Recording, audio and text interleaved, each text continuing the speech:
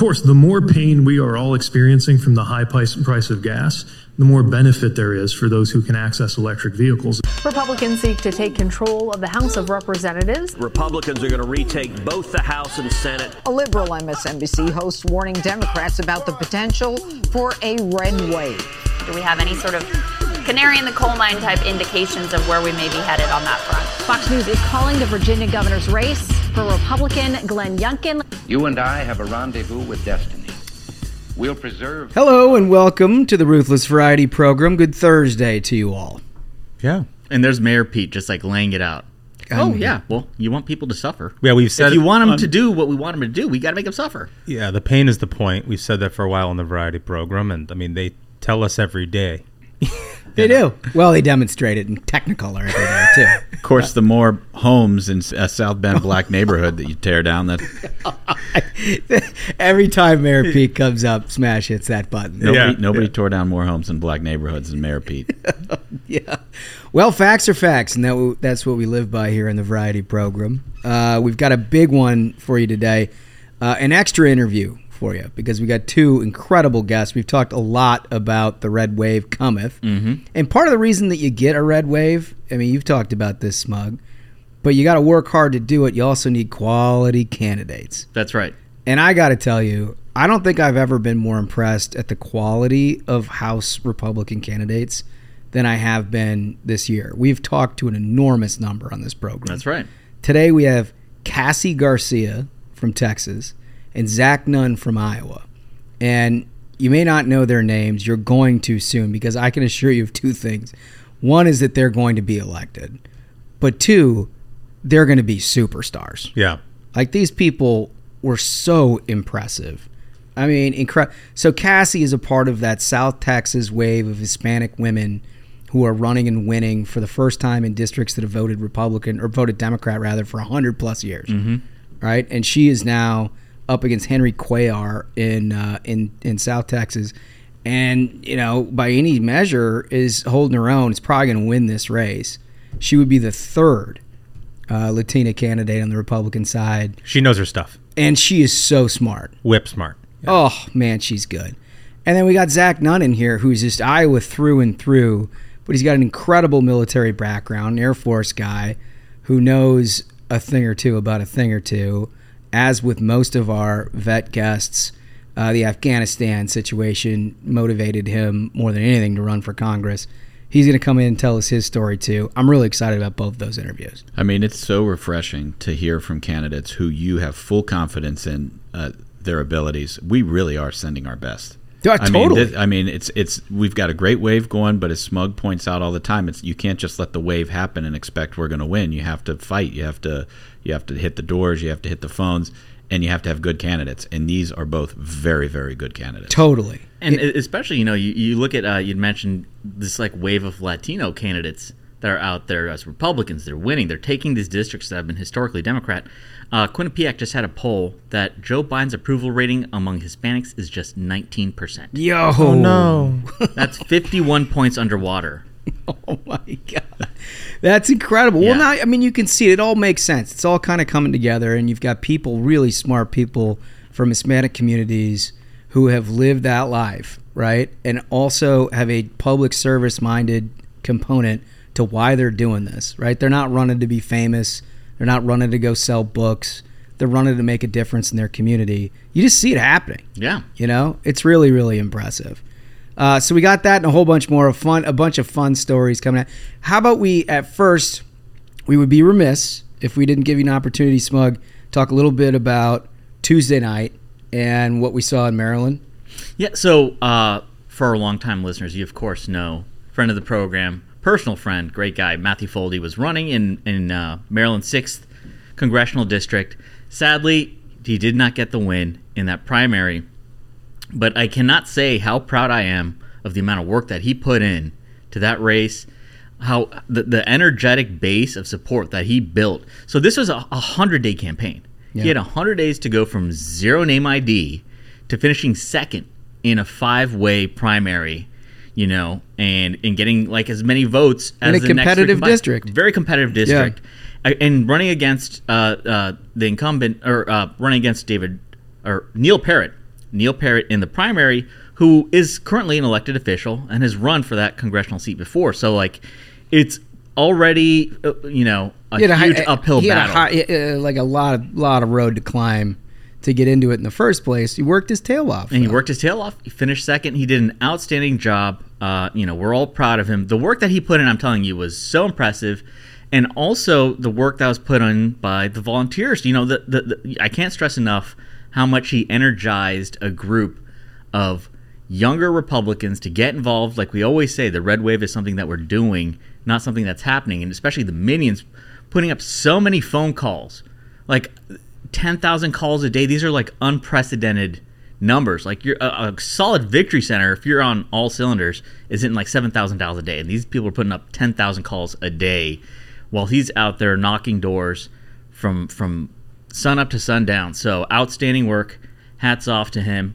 And, he's still 25-year-old. He's got a lot of time. Oh, yeah. I'm guessing it's not the last time. No, I'm guessing we hear from him absolutely, probably in short order. And again, hats off to you, Smug, and the minions who contributed to all of that. I know there was a lot of hard work to put in. Probably a little disappointed yesterday, but disappointment now. We got a new battles on the horizon, and we got to use that energy and channel it all into making sure that we get that red wave accomplished in November. That's right. The one thing that, like, there's nothing that the media and the Dems would want more than for us to be disheartened, depressed, throwing the towel. This fight's going to happen every day, and it's going to be every one of us getting involved and making sure this red wave happens. Yeah, no question about it. So I noticed, Smug, you put this thing in our document, this pod save situation. That's right. And so this is something you want to talk about? Yes, it is absolutely something I want to talk about. So it was made, someone brought up the other night to me that, hey, did you guys know you were mentioned on Pod Save America? And I was like, what? So for folks who don't know, and you probably don't, Pod Save America is this ridiculous left-wing podcast that's put together by a bunch of Obama bros. They were like speechwriters for President Obama. As Duncan describes it, it's 5 white guys taking credit for the first black president. Yeah. I mean, that's exactly what the show is. Yeah. And so, like, we've had a history of them trying to come at us. They steal our content. Like, when we have our March Tourney, that liberal hack tournament. March Badness. They copied it the year after, calling it the March Badness. Could only get like a 20th as many votes because their listeners are just like, these brainworm libs. Exactly. They're wine mobs. A bunch of wine mobs. So on their show, apparently, they have Tim Miller, who is a former Republican, who worked for Huntsman and other rhinos. So, you can't be too surprised if this happens. He starts taking shots. He starts taking shots at the program. He starts taking shots at Holmes. And, we try to be civil. Everybody we who's work listening, so hard. We're very nice people. We right? work so hard. We work so hard to be nice. But if you're going to come at us, we're going to come right back at you. We got to. But so what do these guys say? Well, you got a clip? I held a lot of people you talked about in the book in contempt. I think the folks that bugged me the most were people like someone you report on named Josh Holmes. So that's like Tommy Vitor. He was the guy who he was like a comms dude. Drove the van? He's the van guy. Van guy. So folks might remember his job was driving a van. And then also, didn't he? What was that thing that he said like during an interview where he was like, "That was like a year ago, bro." Oh, that was the Brett Baer interview? Yeah, that's the one. Oh, so that guy's like, I just hate this guy, Josh Holmes. So he holds me in the highest contempt, which is amazing because I've never held him anywhere. Yeah, it's just like that Mad Men thing where he's like, I hate you so much. He's like, I don't even think about you. I mean, but what a stunning, the funny thing is I get these things that come across my transom every once in a while, and it's always this crew, right? It's always either the Obama Bros or Tim Miller or the Lincoln Project. Yeah. They're all basically the same thing at this point. They kind of are in like many ways the exact same thing, but like they've got this bizarre obsession where I don't know what it is that like I don't know any of them particularly. What's wild is they're just like, we're gonna find this guy, we just hate him so much. And I guess ostensibly they were there talking about, I'm told that Tim Miller wrote a book of which he wrote about me. I don't know if it was like a sentence or whatever, but I guess this is what Vitor is asking about. Yeah. Well, yeah, I mean, the context is he's written this book about Donald Trump. And in his mind, the rest of the Republican Party apparatus that should have stopped him and didn't have the principled values of Tim Miller to leave and go work with these fuckfaces from Obama world. And so, one thing that we really should make clear for listeners, because very few people have heard of any of these folks. So, as I mentioned earlier, Tim Miller used to work on some Republican campaigns, got his ass kicked by Trump, and just couldn't handle it. It broke him, as it did for many people. And this is where things get very, very sad and dark for Tim. So he goes on Pod Save America, the Obama Bros podcast, and gets a regular segment. And I kid you not, it was called the Cuck Zone. So he allows them to call him a cuck, where he basically shows up and says this is why Republicans are bad. Yeah. It's a regular segment where they call it's the Cuck Zone. They right? call it, so the resident Republican here to shit on Republicans, we call it the Cuck Zone. And he was like, yes, I am resident cuck Tim Miller. And he allows them to do this to him, but it gets even worse, folks. So he was working for a company, and one of the projects that they did was a PR firm. PR firm. And one of the projects that they did was reveal that a bunch of left-wing groups, left-wing dark money groups, are funded by George Soros, right? Surprise, surprise. Surprise, surprise. Yeah. And everyone knows this, but Dems instantly were like, wait, you're saying they're funded by George Soros? You can't say that word, George Soros. That's anti-Semitic, right? Which is just insane and harebrained, right? It's you can't pull up an FEC report. That's anti-Semitic. And so, all these people on Twitter start, going at the Pod Bros, being like, how can you allow Tim Miller, who is anti-Semitic, on your show? And they fire his ass. They fired his ass. They fire him. Unreal. The cuck. They fire the cuck. And then what happens? He comes crawling back right. Well, so that's the this is the most deranged, beat up guy. That's the great irony of all of this, Smug, in my opinion, is Tim Miller, who I'm sure fancies himself to be the hero of this story, the principal person who left the Republican Party for all these charlatans who, didn't stop Donald Trump. Right. Right. Then he gets this Cuck Zone spot at Crooked Media, and they proceed to fire him, right? And then he crawls back onto their podcast to hawk his book. It's about how he's the principled one. And it's man, that is just pathetic. For any folks who ever watched that show Game of Thrones, there was this character Theon who gets he's captured by another kingdom, and they cut his dick off and just beat him up all day, and he still serves them. That's Tim Miller, dude. That's what they did to this guy, and he keeps crawling back. They fire his ass, and he comes right back, and he's like, yeah, you guys are great. It's unreal. What's wrong with this guy? That whole segment was just on the surface level, I was like, dude, you sound like an idiot. Your points are ridiculous that are being made. And then it's just super dark because this is kind of a battered woman who keeps coming back. And the shit that he was saying, he was like, so there's a lot of people who on the Republican side who helped Trump, Elise Stefanik. And I reached out to her and I was like, hey, can I interview for my book? And she's like, she replies and she's like, I'm looking at your Twitter feed. There's no way I'm going to talk to you, right? And so what does he do? Well, I mean, normal people would be like, all right, I am going to move on with my life. Not Tim Miller. He gets his hands on her wedding invite, finds out everyone who was invited to her wedding, and calls every single one of them. What a psycho. Jeez. Which is just the most deranged, wild move. And they just breeze over this because they're this is normal behavior. They're this is totally normal thing to do there, Tim. Dude, let me just tell you, I don't want to go too far into this, but I will say, the thread line that you pull from these Republican operatives who are now all Democrats, right? They've become Lincoln Project. Tim and he Miller. said himself, I guess he's not Republican anymore. So he can't even, he's not even. Oh no, he's a true blue. He's he says he's a true blue Democrat, which God bless him. But the thread line that you pull through this, what you come back to, is the fact that they got into politics in the first place was utterly devoid of any principle whatsoever. Right. It was actually all of the wrong reasons to get into politics in the first place, right? Most of us got into politics because we wanted to make a difference, one way or another, right? We thought that this would be a better country center-right than it is center-left. We thought that there are certain issues that are better for the culture of America than the left, right? We wanted to fight back against progressives and everything else and what they're trying to do to our economy and to our culture and to everything else. And that's why we're in it.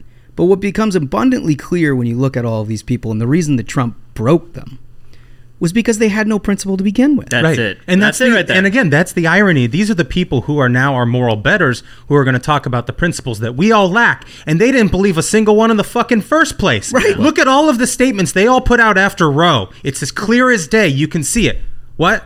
Oh, no, now they're not pro-life anymore. Yeah. You know, all these people saying that, like, Donald That's an Trump... issue you flip around Right, you're just on, going to right? flip around on the issue of life, like one of the most animating, basic things that you believe morally, and you're going to tell me that you're better than me? Yeah. Go fuck yourself. Get him, Duncan. Just Get him, Duncan. unbelievable. But it goes to everything, right? I mean, okay, let's say you're a social moderate, and now you're an economic conservative. That's why you're a Republican. All right, so how is it that you're voting for Joe fucking Biden? Right. How is it that you're saying that all the things that were done economically under Donald Trump were shit? Yeah. And that Republicans were shit to try to work with Donald Trump to pass. To get all the stuff done that we've been talking about for 30 fucking years. Right. It's absurd. It's because the stuff that's getting done doesn't concern them. Right. They're not interested in that. What they're interested in is a TV contract. Bingo. What they're interested in is a little coin in the pocket, some notoriety. They like to be famous consultants. I can only assume that the reason that Tim Miller hates me and the rest of them hate me is because I've actually done what they always wanted to do. And that's the thing. That's, to me, I think you just broke it down perfectly. Folks, for those of you who don't know, Pod Save is based out of Los Angeles. Yeah. These are literally Hollywood liberals. Like, that's what these people are. They're out there, they're getting they've one of them had a TV deal. It got canceled after like 2 episodes. Because it sucks. But, I mean, they're still trying. They're still trying the Hollywood bullshit. They've got like VC money or whoever backing their company. They're putting out this podcast, and they're mad at Republicans. And I think one of the reasons they're mad at you is because, like, you've gotten people elected. But there's a difference. There's a difference, Smug, because, like, at least the Obama bro guys climbed the mountain. Right, and they got to the top of the mountain. At very least, they still believe in the shit that they were selling. Right. They're still at least what they were when they got into politics. Yeah, you know, the Tim Millers of the world are just like chameleons that will be whatever it takes to get back on the podcast that fired them. I mean, that is just like, what is wrong? What went wrong? And another thing is, whenever he talks about being like principled, he's worked with Weaver for how many years? The Weaver man Shanty, if you don't remember, folks. A very, very dangerous guy, Weaver, bad hombre. He's been working with him for for over a decade. All through 2020, he was working with this guy Weaver. The bad hombre line killed me. He knew. Miller knew, and he was like cool with it. When he's talking about why we did it, I want to know why you did that, dude. But why did you enable that guy? One thing that's very interesting to me is that at the same time, these elite political consultants who were Republicans are running to the Democrat Party. You have working class people, Hispanics, and others of all stripes who are normal, who are running toward the Republican Party. Yeah, you love and to that's see why it. we're going to win. Yeah. You love to see it. That's exactly what's happening. And Smug's not done. Smug's not done. You got him wound up like a toy. He's more angry than you are. I know. A little tangential, but like there was a part in that interview when Tim tries talking about like his antidote for what would help the Democrat Party or whatever, and he brings up the point of how they need to like try and become the Big Tent Party, which is so absurd because he's sitting with people whose job is basically to push all these left-wing deranged talking points, which are, as Ashbrook mentioned, pushing every demographic in the country towards the Republican Party. And he says, so after the Roe decision, he was like, there was a situation where like Dave Portnoy said that he was against, getting rid of abortion. He wants, abortion to be, unfettered and legal in every possible way. And he was like, so we should embrace that because there's a culture. He was like, all these, Trump bros, all these young men, who they're not ready to be a dad, so why should they be forced? And it's like, imagine that. Imagine responsibility being the enemy. Dude. Imagine being like, hey, you got to let these guys be responsible. You can't expect people to be responsible. It's like, Tim Miller, noted conservative. It's just incredible. It's a thought formulation. Thank you for the principles, friend. It's actually pretty sad. And if you listen to like, and I didn't listen to this interview, but if I've listened to some things that he's done over the years, and it's like this tortured sort of self-examination that he's gone through. I actually feel kind of bad for the dude. Like things did not work out the way he wanted to, and he's kind of still searching for something. This is a guy that like 20 years from now still going to be searching. I kind of like. It's why I've not actually done the Tim Miller stomp before. Yeah. Because I feel like I just don't. I mean, I just want to be better than that. I just want to make sure they know you come for one of us, you come for all of us. You don't want that. You don't want that smoke. Yeah, I know. The rest of them, there's a lot more. There's a lot more left. I didn't even begin. So like, that's why we hang out. Pod safe, stay on the West Coast. Okay, we got the rest of the country. That's covered. why we hang out. Before we get into our animal news, guys, AOC. Did you guys see this shit? This is the most unbelievable thing I've seen in a long time. It was so absurd. So AOC and I think Ilhan Omar and several others were out doing a protest. Was this in front of the Supreme Court or was it in New York? Was it in New York maybe? This was in front of the Supreme Court. Oh, is it Supreme Court? Yeah, and it's in a very specific spot. But go ahead and I'll Oh, okay. Well, you got to provide the color on this. This is just from the New York Post. Far left Representative Alexandria Ocasio-Cortez was roundly mocked on social media Tuesday after she put her arms behind her back to imitate being handcuffed following her arrest at a pro-abortion demonstration outside the Supreme Court. If you've seen the video, this is the damnedest thing, right? So it looks like there's cops kind of around her, and she's got her arms behind her back in a classic handcuff situation. She's put her wrists together behind her back. Yeah. Which is like, that is the weakest acting bullshit. It's a protester cosplay. Yeah. So it goes even deeper because if you read through the story, you find out that she wasn't standing in front of the Supreme Court. She wasn't standing in front of the Capitol. She was standing in the middle of the road. And she was illegally protesting. You don't get arrested for standing and talking in front of the Supreme Court. Everybody does that. People are doing blocking the road. She's blocking the traffic, specifically blocking the traffic, so the cops have to move her out of the road. In sports, we would call this drawing the charge. This is exactly. But then what the key to me is it wasn't just her, it was also Omar. So they come up with this plan ahead of time. Yes, they did. That they're going to force the arrest, but then they're going to make it look like they're getting patty whacked. And here's the thing the thing is, it's not because she's dumb. I think that's something that should be made very clear. No, it's not. It's not because she's dumb. It's because she knows what happens is. So the video that a lot of people saw online is you see from the back, she's just holding her wrist together. She's not actually handcuffed. And then she like waves her hand and like fist pumps, right?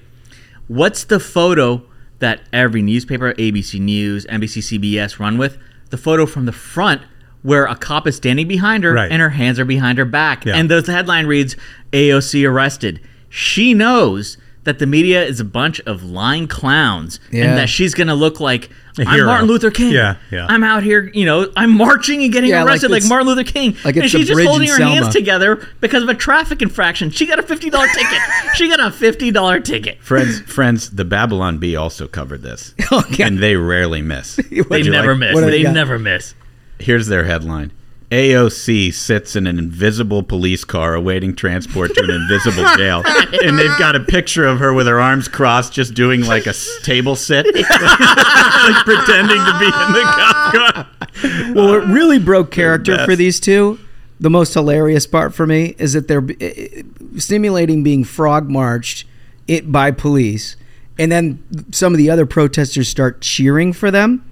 At which point, both of them raise their arms to greet and like take credit for the whole thing. Yeah, raise clearly showing that they were not handcuffed in the first place. It's the thing is that like the part of their brain that's controlled by Instagram takes over, and so they're like, I gotta do like a shot that's gonna look great on Instagram.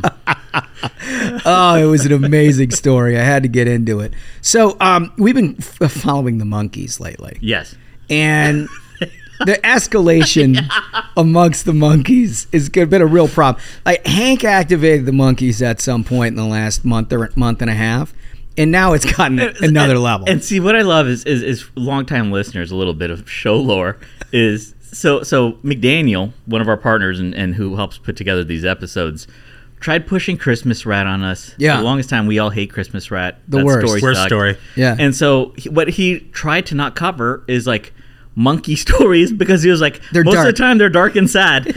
And so now we will always cover every dark and sad monkey story. Anytime you have a monkey behaving badly and things end badly for monkeys or someone else, we will cover it. In this case, this is the worst one I've ever heard. This one. Folks, this is the worst monkey story. This is the worst one ever. This is never. Hold on. Never when we started this podcast did I think we would have multiple monkey stories. No, we do, and they never end.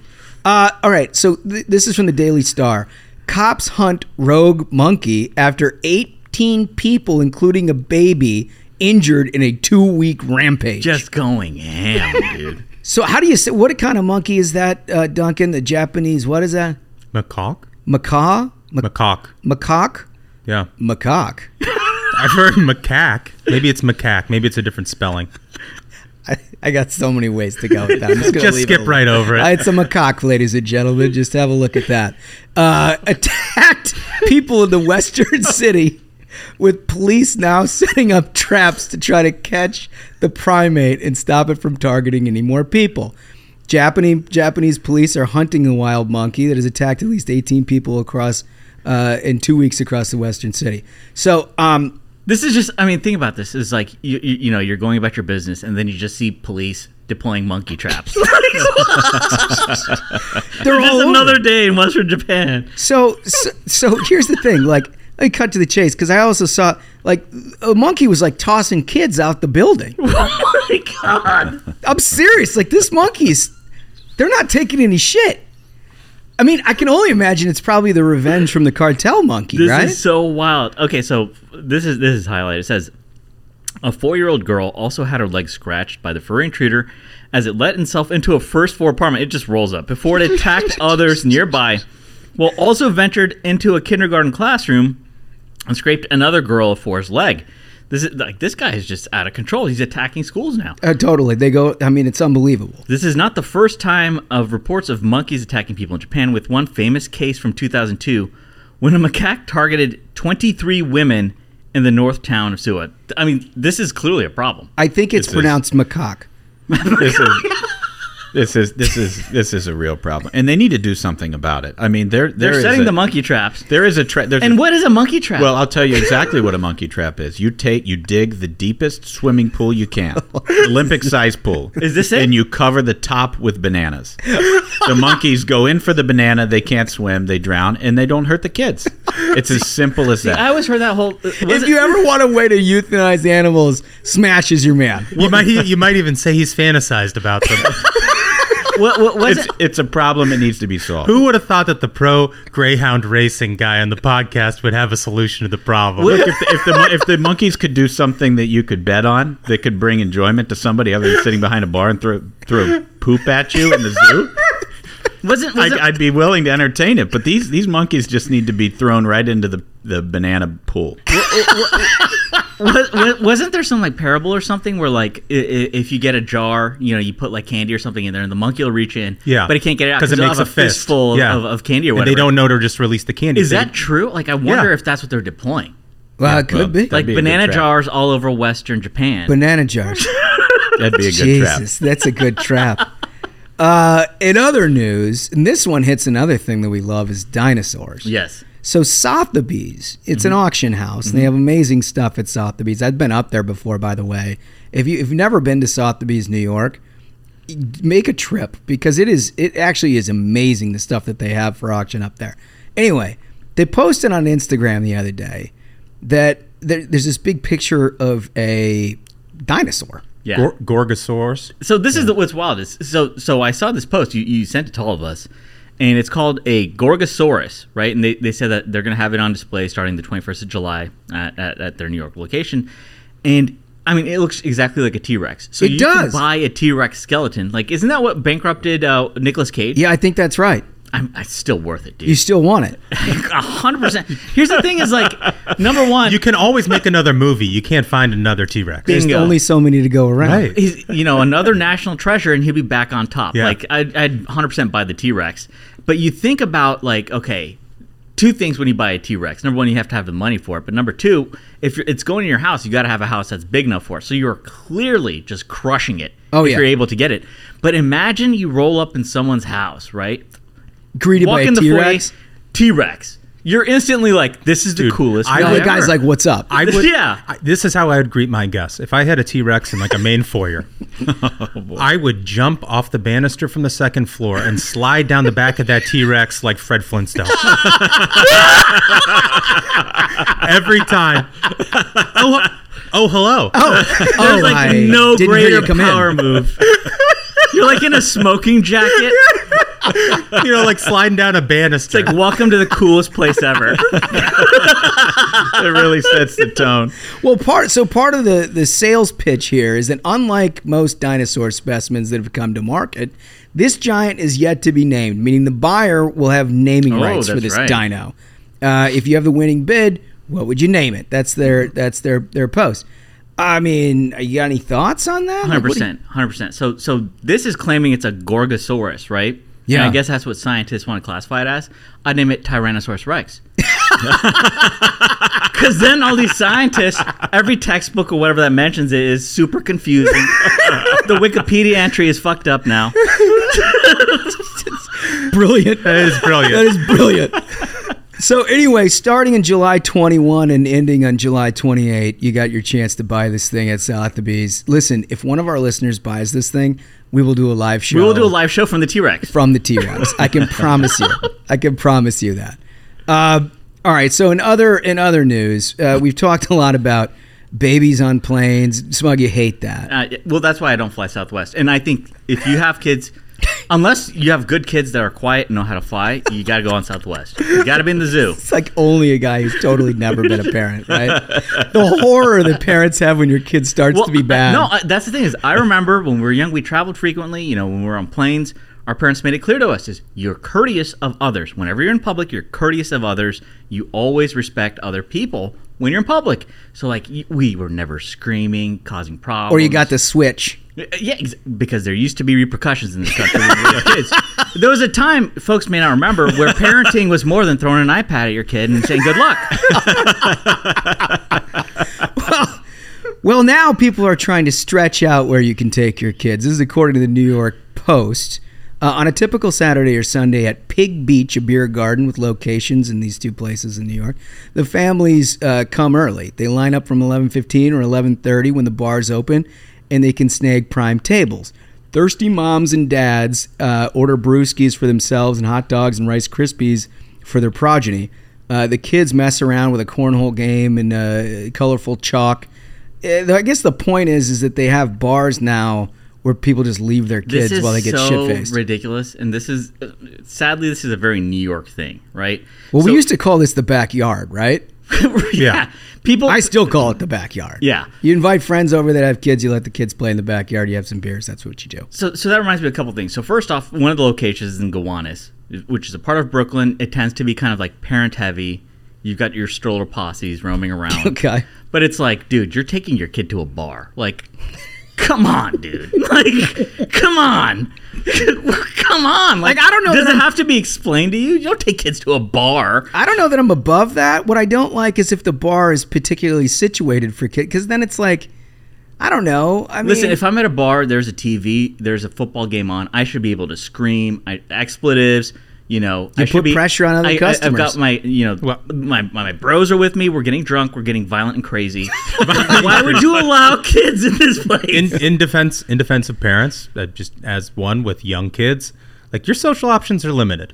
They are limited. They're limited. So maybe this bar is just saying like people like you shouldn't come. That's the thing is that like it should be like the social contract should be if you're in a bar, it's like no rules, like like whatever goes. Everyone knows it's where you go to let off steam. All they're doing is serving you liquor, like they're just trying to make you go crazy. Why would you bring kids to a place like this?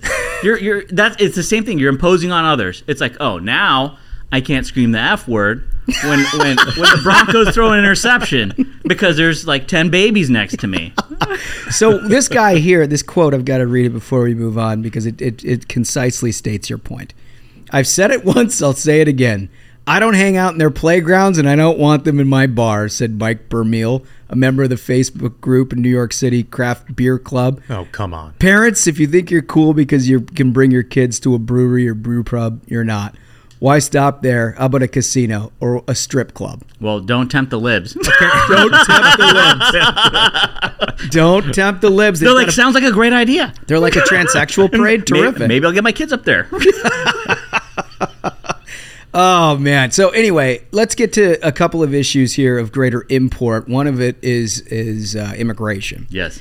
Now, we all know that the Biden administration has been loath to do anything about the border, right? They don't secure it. They broke everything that the Trump administration put into place to try to stem the tide of migrants, illegal migrants entering this country. But we also covered how Texas and other states are busing the migrants now into like New York and DC, right? Mm-hmm. Now they've got a problem, right? Now they've got a problem. So New York City's social safety nets are being strained by the influx of asylum seekers from Latin America and being bussed in by Arizona, Texas, and the feds, according to Mayor Adams. So what I almost can't believe they have the balls. It's pretty audacious, yeah. I can't believe. So all of these libs who've talked about how there's no border crisis whatsoever, right? Right. They all have got signs in their front yard that say all are welcome here. They're like, in this house we believe in a dangerous open border. Yeah. Yeah, so but all of this is like, fine. All of a sudden the migrants enter their backyard and it's a crisis. Yeah, now they got a different opinion. Who would have thought? It's unbelievable. Like, no, we didn't mean here, friends. Yeah. We meant in your red states that we loathe. Isn't that the classic? And they're all now whining about strains on their budget. Didn't the federal government just spend $1 trillion on states and local governments to be able to I mean, that was just a year ago. So that money's gone? Well, it's part of the reason why everything cost 10% more than it did, you know? That's exactly right. Because all that money's out the door. But all of these people, like, they can't figure out how to spend money correctly, obviously. And now they have a problem with migration. Do you think, folks, that the answer for many of these people is going to be to secure the border? No. So there's a tweet from Bill Malugin, who's been just crushing it, covering the border. Absolute just workhorse. He's just down there like, I've heard from folks who work at Fox. They're like, he is all day long just on the border covering it. Like, the stuff that he sees like really horrific stuff. Yeah. That's not allowed on TV. He knows that like the back of his hand. And the thing is that unlike other, quote, journalists, he's an actual journalist and he's reporting the truth of what's going down there. So he has this great tweet that says, now that cities like New York and DC are seeing a small sample of what tiny Texas and Arizona border towns deal with daily, perhaps they'll get some perspective on what it was like for Del Rio, Texas, a population of 35,000, to have over 15,000 Haitians arrive in their city at once last September. Oh. The expectation that libs have of like, well, you people should deal with the ramifications of our policies, we shouldn't, is endemic to the liberal problem, where they're like, you people who can't afford a Tesla should suffer these high gas prices. That's exactly right. You people who don't agree with our open borders policy, you're the ones who should put up with the problem. Your resources should be strained, not ours. I deserve to be able to go to a bar with my kids in New York City and be a problem. Now it's the parents' fault. Heavy wine mom intimation there. No, it's true, man. It's crazy. You know, Bill Malugin isn't the only guy who is very familiar with what's going on down at the border and down in Texas. We talked to somebody today who's an expert on that. Yeah. Oh, yeah, absolutely. Well, listen, our guest is fantastic. She is... listen, this is one of the true rising stars in the Republican Party. You probably haven't met her before. I can't wait for you to meet her now, Cassie Garcia. I want to welcome to the program somebody I'm very excited to meet. I feel like I met you 5 minutes ago, but I've known you for a long time. Great personality. Here in studio, Cassie Garcia. Welcome. I am so excited to be here with y'all this morning. Oh, this is fun, right? Yes, I'm excited. It's the highlight of my week, my race. It's so good. So you're running for Congress, and you're a part of this revolution that's happening. It started in Texas, but it's really happening absolutely everywhere within the Hispanic community. But basically, I mean, it's across the country. You'd be blind and deaf not to see what's happening. You're in on this. You've been involved in politics for a long time, so you've seen this kind of coming for a while. I have. And so, first of all, thank you for having me on. And I'm running in District 28, which starts in the Rio Grande Valley up in the border communities, Laredo into San Antonio and Guadalupe County. And we saw Mayra Flores' victory in Texas 34. And so I say the red wave is here. The red wave has been here. And so I think people are waking up, especially Hispanics and Democrats are saying the Democrat Party has left the Hispanic community. Yeah. So with Mayra Flores' win on June 14th, it just electrified and people are so excited. It was a big deal. It was huge. Yeah. You know, a district that's been Democrat controlled for over 150 years. It's absolutely amazing. And so breaking barriers, she's a Mexican American. Yeah. To flip the seat. And Democrats are losing their minds right now.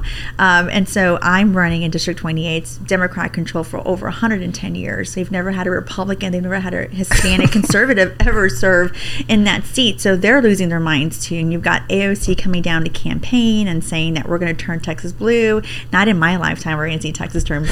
It seems like that's a project for national Democrats every 2 years. It is. It really is. It is. But as far, like for the rest of the country, it's like, stay at it, folks. I know. Yeah, Well, it's next year. It's like that old Tom Hanks movie, Money Pit. You know? Right? That's what it is. You got Robert Francis O'Rourke, the fake Oh, man.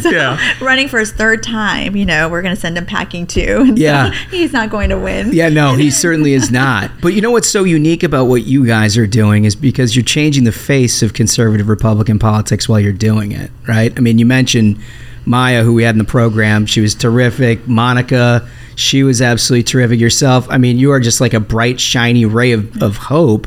And I got to imagine that there's just a bunch of enthusiasm within the Hispanic community for voices that are actually representing their point of view for the first time in a long time. Yeah, so I grew up on the border 37 years in a conservative household. I went to church 3 times a week. My parents were Republicans, and so according to the New York Times, I'm a far-right Latina because I'm I was going to ask you about that. So, I'm a far-right Latina because I grew up on the border with conservative parents, a Republican, which is I didn't check their box because I'm supposed to be Hispanic and I'm supposed to be a Democrat. Right. So when you talk to Democrats, you talk about the values, and the reason why I'm running for Congress is to defend faith, family, and freedom. Yeah. And so when you talk to the voters in the community, they're saying, Cassie, those are my values. The Democrat Party has left the Hispanic community, and so when they hear that and door knocking, they said, Cassie, I'm voting for the first time Republican for you come this November.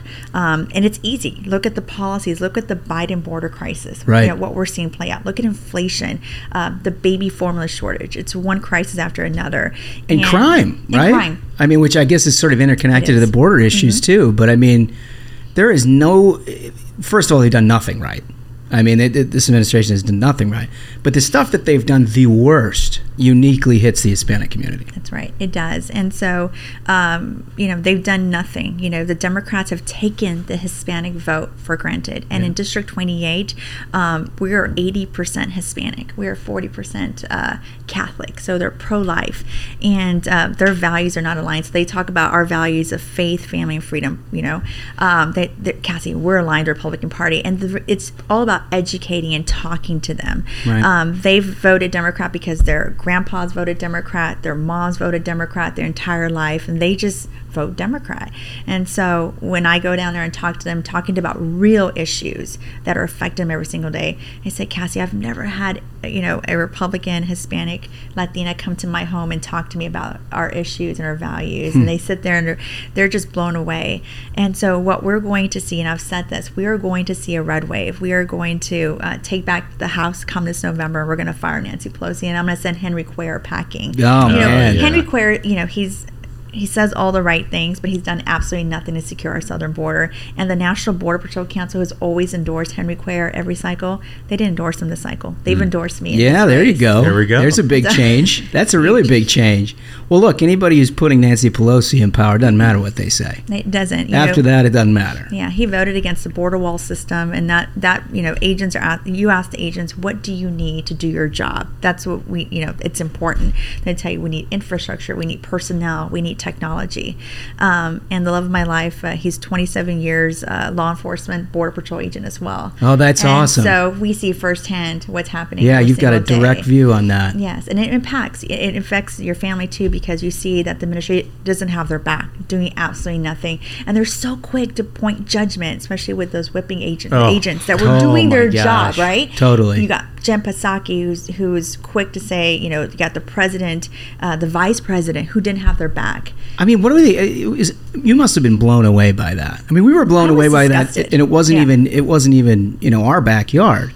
But the idea that these are somehow whips, like, dude, have like 2 seconds of education on what your border patrol is doing before you start commenting from the presidential podium. Exactly. Like they should come down and see firsthand what the horse patrol does. They got within like 50 miles once. Yeah. That was about it. Yeah. And we had Kamala. She went down to El Paso, but I don't consider going to what do you call it, the tarmac of the airport, like going down to the border. So there's much more to that. She pick up some Tex-Mex and head back to DC. Well, that's right.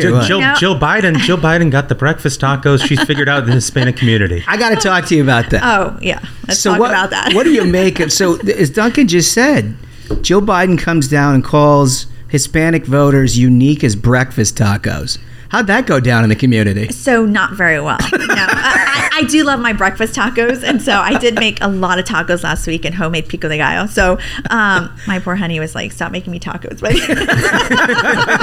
look, they're unique. They are unique. So in fact, we are capitalizing on what Jill Biden said in our district in San Antonio. She said we are unique as breakfast tacos. So if you go to nobuenobiden.com, you can purchase your own unique as a taco t-shirt. Oh, I love that. No bueno Biden. God, that's great. That's good branding right there. You're going to sell some t-shirts. We are hoping to sell some t-shirts. But, when she makes comments like that and she thinks she's, being mindful, again, you're pandering to the Hispanic community, and we don't like it. First of all, she's speaking at a Latinx inclusion. I don't even know what Latinx is. Talk to the people on the ground. I asked my father, I was like, what's Latinx? Like, is that a pronoun? Is that something new? Nobody knows what Latinx is. And so they're trying to come up with these cute pronouns and terms, but, so we joked that she was speaking at a Latinx inclusion conference. We're like, well, maybe rebrand the border as Southern X. They'll come down and visit the border. Because maybe they can identify with Latinx with Southern X. Yeah, if you throw a pronoun or an X involved, you're certainly going to do better than you've done so far of getting them down there, right? Yeah, they haven't been down there. And so it's more, to see firsthand what's happening, the amount of people that are coming across. And in the Hispanic community, we support a strong and secure border. We support legal immigration, not illegal immigration. So when we're seeing people that are coming, obviously they're saying economic reasons, we need to streamline the process. We need to fix our immigration process. People come here the legal way to live, if they want the American dream, like we did. I'm third generation, and it's not fair to the communities and people that are coming the legal way to see people come in every single day, and we're just processing and releasing. And now you're seeing here in Washington, the DC mayor is upset because they're coming here. Well, how about the communities in South Texas that are being impacted? They don't care. They get released and they're walking around the streets trying to figure out how to get to their next destination. It's also the grand progressive misconception about, I guess it's that, they see everybody within a silo of their own sort of racial makeup or gender makeup or whatever. But the grand misconception is that somehow the Hispanic community is totally down with open borders. They're not. And it's never been the case, right? Never. It's not like this new development. It's not. We've seen influxes. We had the unaccompanied minors in 2014. We've seen influx in 2017, 2019. Then when President Trump came in, he put policies in place or made a Mexico policy, and he was tough on Mexico. He was tough on the president, and we saw the lowest numbers of illegal immigration. Now you look, day one, President Biden comes in. What does he do? He broke it. He broke executive order. We're halting border wall construction. We're going to reinstate catch and release, and that's what we're seeing. And so, the administration says the border is closed. The border is not closed. It is wide open. Talk about the gotaways. Talk about the people that we're not catching. The amount of children that are being molested. Talk about the inhumane of human smuggling that we're seeing. Look at the 53 migrants that died in a tractor trailer. But we've seen that every single day. Right. So maybe not to that extent. But that's what encouraging weak border policies does, right? I mean, you live there. Your love of your life is actually working on this problem. Like, somehow progressives think that if they can just sort of like ignore the problem and pretend like, oh, everybody's welcome, that it doesn't actually create these problems of terrible sexual assaults, human trafficking. Right. They think they're being compassionate. They think that that's somehow and in compassionate. Fact, they're driving the humanitarian crisis that is ruining people's lives. Totally. It's incredible. I mean, it's actually them. Right. They're the hot dog suit guy. But they don't But they don't notice a single thing until it comes to their doorstep in Washington, D.C. Right. Right? And so for them, it's all sunshine and rainbows. We're the compassionate. We're the liberals. We want everybody in here because we're welcoming people. And meanwhile, they're driving all of these negative externalities that come from the border, like you were saying. I think if we're actually going to fix it, it's going to come from folks like you making the Congress. Right. I really do. We absolutely care so much of the border, and people are saying, oh, it's not, you have the Democrats, the House Democrats saying it's not chaos. the border secure. Excuse me. These are the same people. Yeah. So this is why they're not going to be elected. We're going to send them packing, and we're going to fire Nancy Pelosi, take away that gavel from her. And people are talking about 2G, gas and groceries.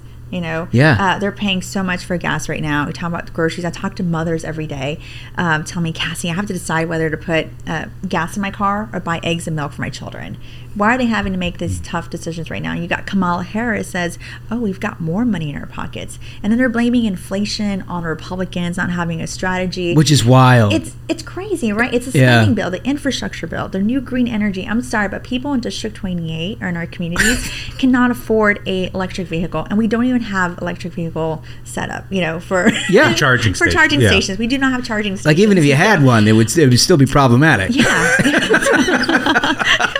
So we're focused on real issues that are impacting the communities. Well, I love that. I mean, look, that's what Maya said, right? When she first day on Capitol Hill, they're like, "Why aren't you engaged in the Jan 6 debate?" She's like, "My constituents don't care about that." They're not focused. It was a sad day what we saw on January 6th, but we're not. The Democrats spent $200,000 on an ad on January 6th in the Rio Grande Valley to paint the picture that Myra was involved with that. People are talking about how to put food on their table. Right. People are trying to figure out how to make ends meet right now. Totally. We're trying to get people back to work. And with the lockdowns, we had so many mom and pop shops that closed down, and our small businesses are the backbone of our economy. And so with the administration is doing nothing to, we talk about prosperity. We talk about education, Yeah. And Democrats have done absolutely nothing. And that's why it's so important to talk about these real issues. I think Democrats have taken the voters for granted for so long. And now we're talking about the issues. And I want to do town halls. I want to be embedded with the community and say, what are your issues? Let's talk about that. Let's get this fixed. And we talk representation. about How about that, fellas? That sounds pretty good. Yeah, I want to get down there. And, I worked for a member for 8 years. And so I know, talking to talking about education and law enforcement, I want people to know that I'm going to work for everybody, for the ranchers, the landowners, the moms, the dads, the children, our law enforcement. I back the blue. We got to support our men and women in green that are on the forefront of securing our homeland. Yeah. And that's what it's all about. I talk about having a strong economy. We need to have a strong and secure border. Well, this is what's really interesting about you, because I think most people who run for Congress for the first time, they're sort of figuring it out as they go. Not you, right? You worked for Ted Cruz. You were deputy state director for a number of years. You worked in the Trump administration. I did. You know this stuff. And then you combine that with what you're doing and what you're seeing and what you're hearing at home, and you actually have solutions to these things, which makes for a hell of a candidate, right? I mean, go figure. You should know what you're talking about, but you actually do. Yeah. So one of the first things we could do, people are like, oh, what's the solution? We got to enforce the laws in the books, and the president, it stops with the president, And when you talk to the Border Patrol agents, they'll tell you, we miss our commander in chief. We miss President Trump. He had our back. I remember seeing agents' faces. They went back when he was in office, when he was our president, and talking to the Border Patrol agents at their midnight muster before they did their midnight shift. They felt they were excited to do their job. They knew that people were going to get apprehended, and they're going to get sent back to the home country. And now with this administration, it's just, come into this country, get processed. And they're the bad guys. Yeah, and now they just get released into our country. Now they're ending up in Washington, D.C., they're ending up in Chicago, they're ending up in Miami, and now you've got the mayor, like I said earlier, upset, up in arms. But what about all the, other communities in Texas that are being impacted by this? It's really wild. So tell me this, because you've had already an incredible career in politics, and I know, look, you're going to get elected, you're going to be a great member of Congress, I'm absolutely certain of that. What I'm more curious about is, have you always been political, or is this just sort of built over time as you've grown into an adult and developed a professional career? So I actually wanted to be a meteorologist. You'd have made a whale of a meteorologist, there's no question. I studied journalism, and I'm actually scared of thunderstorms, so that was still to this day, I'm still scared of lightning. That's a tough hand of cards for a meteorologist. This is like a pilot that's scared to fly. That's why I'm not a weather girl. So. She was right on the cusp until they sent her outside.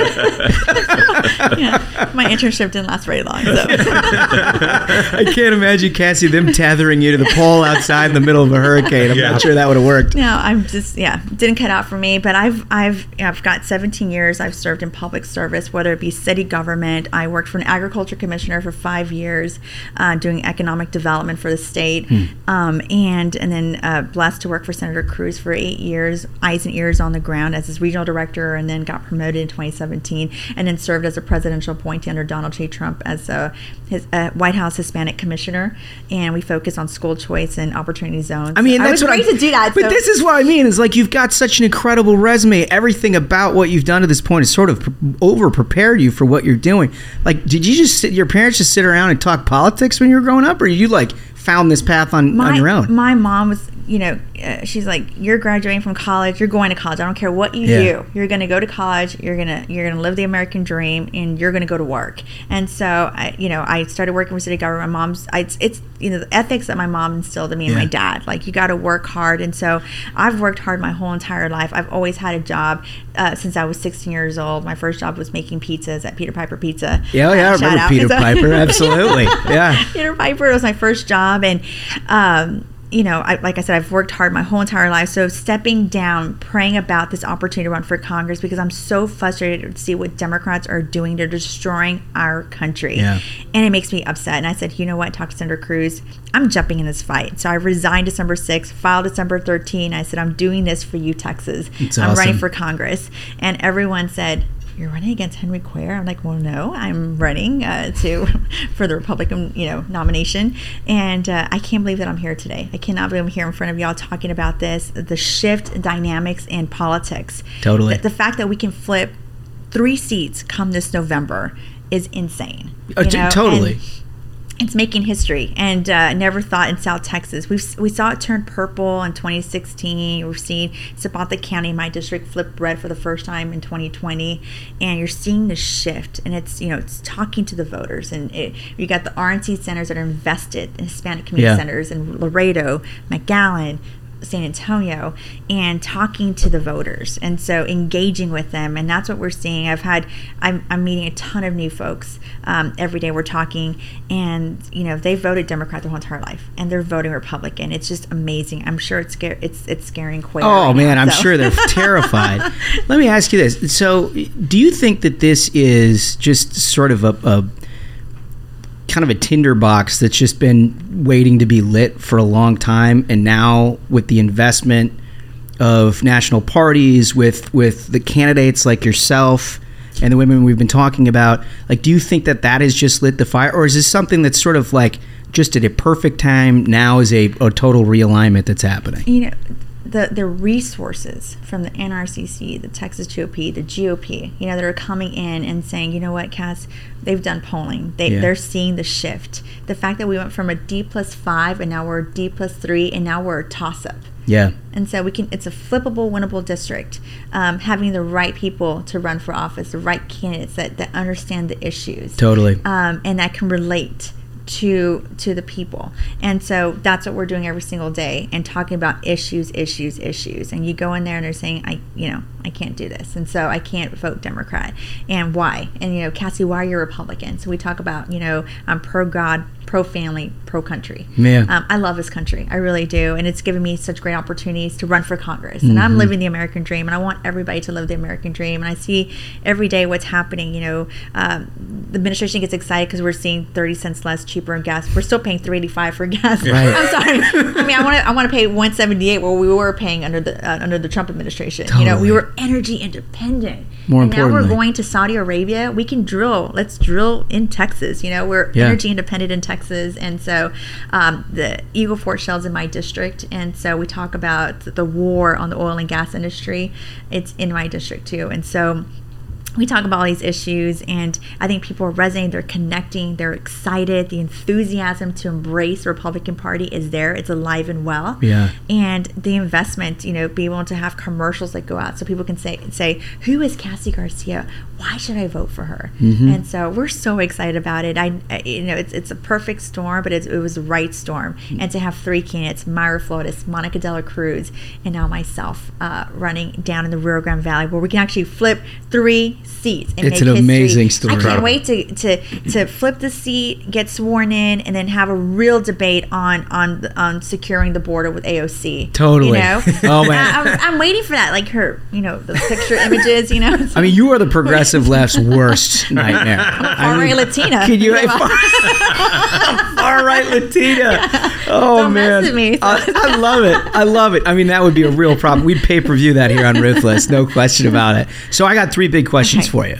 And you've listened before, so you know what's coming. But the first one is, if you can prepare for your last meal on Earth, what would it be? It would be a breakfast taco. It'd be cheese and chorizo. I'm doing now with some salsa verde. So. I love that you went back to the breakfast taco. Do you have like a favorite stop for breakfast tacos? I do. You do? Stripes. It's a gas station. Stripes? Yeah. Yeah. So. Okay. That's nice. All right. Well, if you're ever down there, I was going to bring some for y'all, but it would have been horribly like. You don't want to put that in your luggage. Yeah. It would have been confiscated. You can't really not like a breakfast taco. You can't. I mean, I remember living in Austin, just getting the Taco Deli tacos that you sell them at like a coffee stand or anything. Just the most simple breakfast taco, like really picks up your whole morning, and it's a great hangover cure. Oh, totally. I mean, look at Arizona State. Yeah. I went through my fair share of breakfast tacos. It's fantastic. Well, just down in South Texas, we have it's called Taco Palenque. And it's open 365, 7 days a week. So on Christmas Day, when like things are shut down, you can always get your tacos. If you need a couple minutes away from the family, you can still get a breakfast taco. Yes. I love that. Okay. All right. So you've been in public service for a long time. You're new to the candidacy thing. But I guess my question is, if you never got into public service at all, right? You never worked for Senator Cruz, never worked in the Trump administration. You've got this sort of blue sky amount of time, like you said, 15 years plus or whatever. And you can fill it with anything. What would it be? I'd be a cruise director. Yeah, on a yes. cruise ship, Really? Yes. You need to unpack that a little. You got to unpack that a little.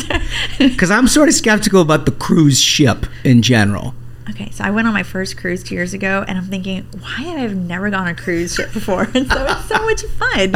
You get to stop at all these different ports. Yeah. You can eat all day, every day. You've got the burgers, you got pizza, you've got a piano. And it's just so much activity going on. I love that. I do love the idea of eating while killing time traveling between destinations. Yeah. It's a nice thing. It's like, oh, I'm full. Oh, wait, now. Oh, wow, that's beautiful. I'm going to get All pizza. right. Yeah. Or you can go get some shrimp. And then, if you want to go disconnect from the world, you can disconnect from the world.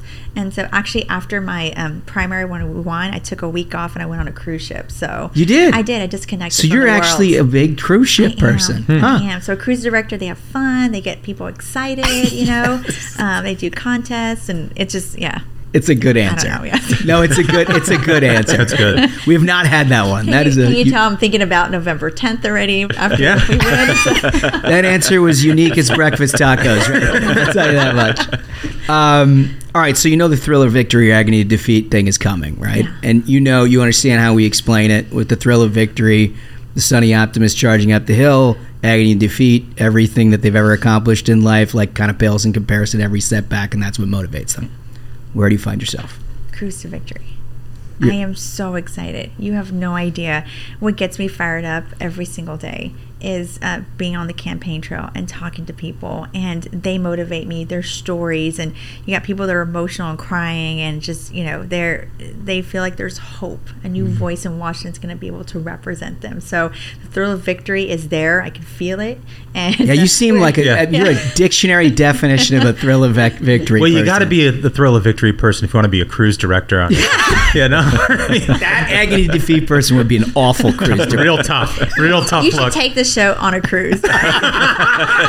My problem is I'm afraid, I think that the 17-day that CNN covered that boat that was adrift in the Gulf, I think that forever scarred me. Yes. Like the idea of just being stuck in the poop boat. Can't get off? Yeah. And like they have to come like helicopter you off. And there's take you off. Yeah.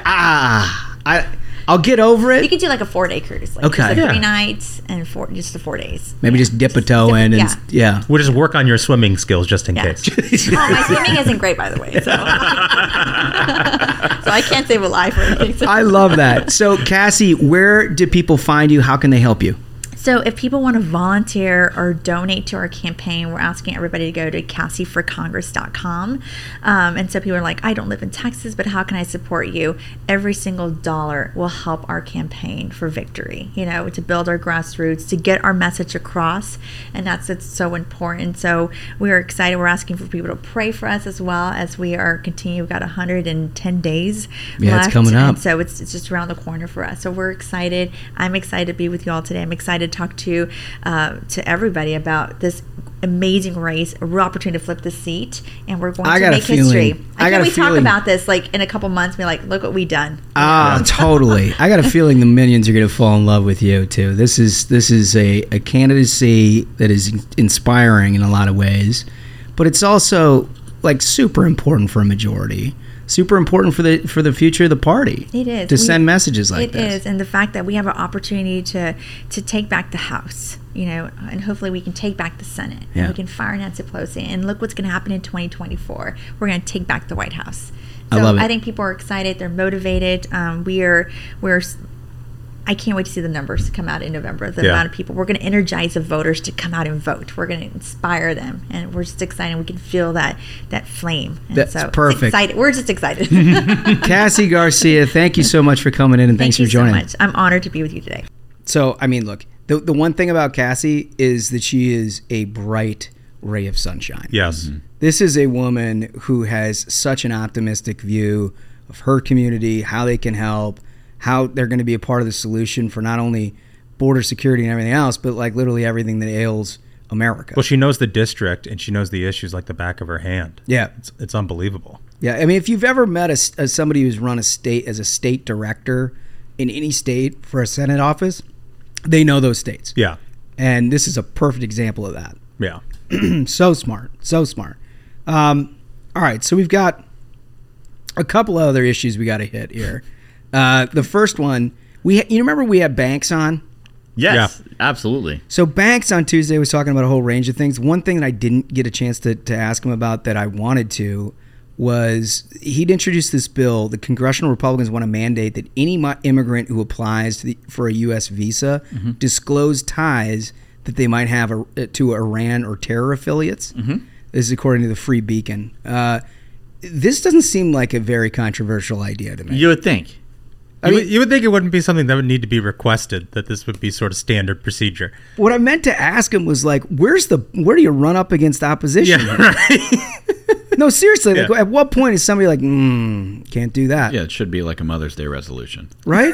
No, it's not happening. Right? So they're trying to get this thing done. I think this is the kind of thing that you have when you get a Republican majority, right? Yep. Yeah. Like a no-brainer kind of first day thing.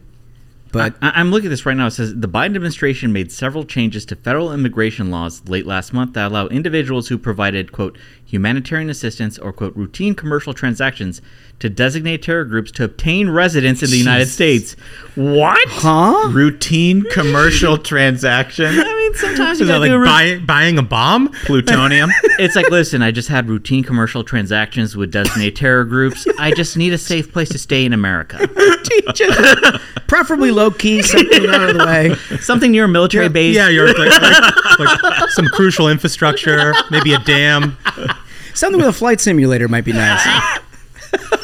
It's just so wild. And shout out to Jim Banks for getting this done. You got to confront the craziness of this administration, because I would have never heard about something this insane. No. Yeah. No, totally not. So this made it into the program document, which means that Smug didn't get all the way to the program. How an unqualified sex worker allegedly infiltrated a top Air Force Base lab. This is according to Yahoo News. This episode is not a family-friendly episode at all. No, it never has been, but you're the one that kind of pretends like it is. A senior research scientist working on an advanced propulsion technology for the United States Air Force duped a contractor into hiring an unqualified sex worker he had paid using government charge card because he thought she was, quote, really hot. Man, the government has way too much money. Way too much money. Dude, there are government charge cards? This is wild. Yeah, right. So a search warrant application obtained by the Daily Beast accuses Dr. James Gord a highly decorated civilian Air Force employee. Okay, I think it explains the story right there. Gord? Dr. James Gord had to have sex workers. I mean, come on. I mean, the guy's. It's like it's got to be tough for James Gord. Dr. James Gord. It's a hard life for a pimp. Installing the 32-year-old sex worker on a highly technical research project, even though she did not have a college degree or any expertise in the field. Here's the next. The woman did not fully understand how to use basic word processing software and struggled to formulate coherent inter-office emails, the warrant states. What's amazing? I wish you could see those emails. If they're like incoherent sex worker emails at like a propulsion lab. This guy is like, how'd the engine test go? I want to know what that reply looked like from her. This is like a sitcom episode. She's like, it was long and big. And I don't know what it's like. And Dr. James Gord's like, great job, honey. Outstanding work. In 2019, Gord tapped the woman to co-chair a scientific panel. Didn't he, though? For unsuspecting photonics researchers designing a turbine engine, detonation engines, and scramjets and rockets. That is unreal. So that is like insanely technical stuff. Dude, the funniest part about that is, like, can you imagine what these guys, they must have been, because these are not the most socially adjusted people to begin with. I mean, that's literal rocket science. So he's like brought a sex worker under the premise that she's the rocket scientist, which is incredible. And not just on the panel, co-chair.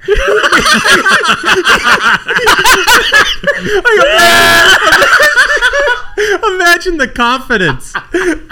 Dude, that's gotta own, like, you have like a staff meeting and then like you've got the co-chair up there. He's like, well, and it's like, dude, I did like a PhD at MIT and other sex workers telling me the guy's like, you've all raised important points here today. I'm going to need to retreat with my co-chair and discuss this in private. Gord highly encouraged the company to hire her, speaking highly of her technical expertise, the warrant explained. He then finished by stating she's also really hot. They hired her the following month on Gord's recommendation. That's fucking amazing. Dude, imagine the recommendation letter. He's like, she's really hot. They're like, hired. Well, we got the rocket nerds. They're like, we could do worse than that, I guess. Yeah. Right up until the point where she starts telling him about propulsion. She had a very different concept of propulsion than they were accustomed to. We got to see those emails. I want to see those emails. Listen, I think we got to get to this other interview. This is Zach Nunn running in Iowa against Cindy Axne. He's got to win. We got to win this race. He's a great guy. I want to welcome to the program a really interesting guy. I can't wait to talk to him here and get to know him a little bit better. You've already been in here for 2 minutes, and you've given us just gifts, and I mean, this is starting out well. It's Zach Nunn, ladies and gentlemen. How are you? It's a privilege to be on the variety program, as it were. So, yes. This is going to be the good Heartland episode, I can already tell. It is. And you are Iowa through and through, my man. Sixth generation, shearing sheep. I got the scars from the detasseling. It's like, that's how you know you've been in the Midwest. Yeah. Well, give me how do we detassel? How do we go? So the crazy part of the detasseling piece is it's a way to round up a bunch of 10-year-olds and put them on a school bus, ship them out, and then send them into cornfields and hope they come out on the other side. And you're bending over corn stalks and you're pulling off the top of them as you go through here, but. Yeah, it's actually a great experience. It's about 1,000,000 degrees, and you can't see the other side of the field, and bugs everywhere, and all of your friends are somewhere in the same cornfield, and all you can do is just hear their screams. So it's like, all right. You just got to work your way to the other end. Exactly. Yep. That's great. So you're running for Congress. Yes, sir. Yeah, it's Iowa 3, so this is a chance to win back all of Iowa. Iowa is one of these, it's a traditionally purple state, and that's what I love about our community. You've got Republicans, Democrats, Independents, all very pragmatic, farm type family people who are saying we just want solutions. But this third district is new. It was designed by an independent commission in Iowa, so we have arguably one of the fairest redistricting processes in the world. I think even the Economist said that. So that's amazing. Salute to our UK brothers there. Generally speaking, independent commissions are not so independent. So this is something else. Yeah. Half Democrats, half Republicans, and then the state legislature gets to vote on it. In this district, it is a district that has a, kind of a reflection of the United States. It's Des Moines, which is the largest city in Iowa. Just about half the population is there or around the immediate area. And then a lot of rural Main Street communities. And we're not talking small towns. We're talking these are Main Street, the Wintersets of the world, the Ottumwas of the world, Red Oaks, where Senator Joni Ernst is from. Yeah. It's the kind of place where not only do you walk around the town square, but you send your kids to school here, you grow up here, you go to 4-H here, and you come back there for Thanksgiving. So these are thriving little communities. But they're spread out across southern Iowa. And within that area, we have seen Donald Trump has won it. Democrats have won it at the local level. And it's been a battleground state, Totally. particularly this district. It's gone back and forth. Although I feel like we're heading in the right direction, don't you? I do. I'm a military guy, so 4 months on the battlefield, that's a long time. That's an Air Force deployment, if you will. Right. 4 months in politics can be forever. And we're not taking anything for granted here. Governor Terry Branstad, Ambassador Branstad, longest serving governor in U.S. history, always says, run like you're 10 points down, and then hopefully on election day you cross the finish line. Yeah, well, it's good advice. And you've had a lot of good leadership on the Republican side in Iowa over the years. I mean, it is, at this point, we went out there last year to the state fair. Man, it was so interesting to see the development of a bench in Iowa over the last 6-8 years, where you've got talented folks like yourself ready, waiting, and willing to go and serve. And that's the best way to success in this game. I think the Republican Party has worked really hard at this, but it's also just a reflection of, that Midwest community, right? We've got a lot of military guys who are serving. You've got Senator Joni Ernst, first combat female veteran in the U.S. Senate. We've got Ashley Hinson up to the north, Miller Meeks to our east, and Randy Feenstra in the west. So we've got a good delegation. The challenge is these are also, they're pragmatic leaders who have voted on issues both sides. And then we've got this one Democrat who votes 100% of the time with Nancy Pelosi and goes completely West Coast on us. And this is Cindy Axne we're talking about here. That's right, yeah. So she's been in there twice.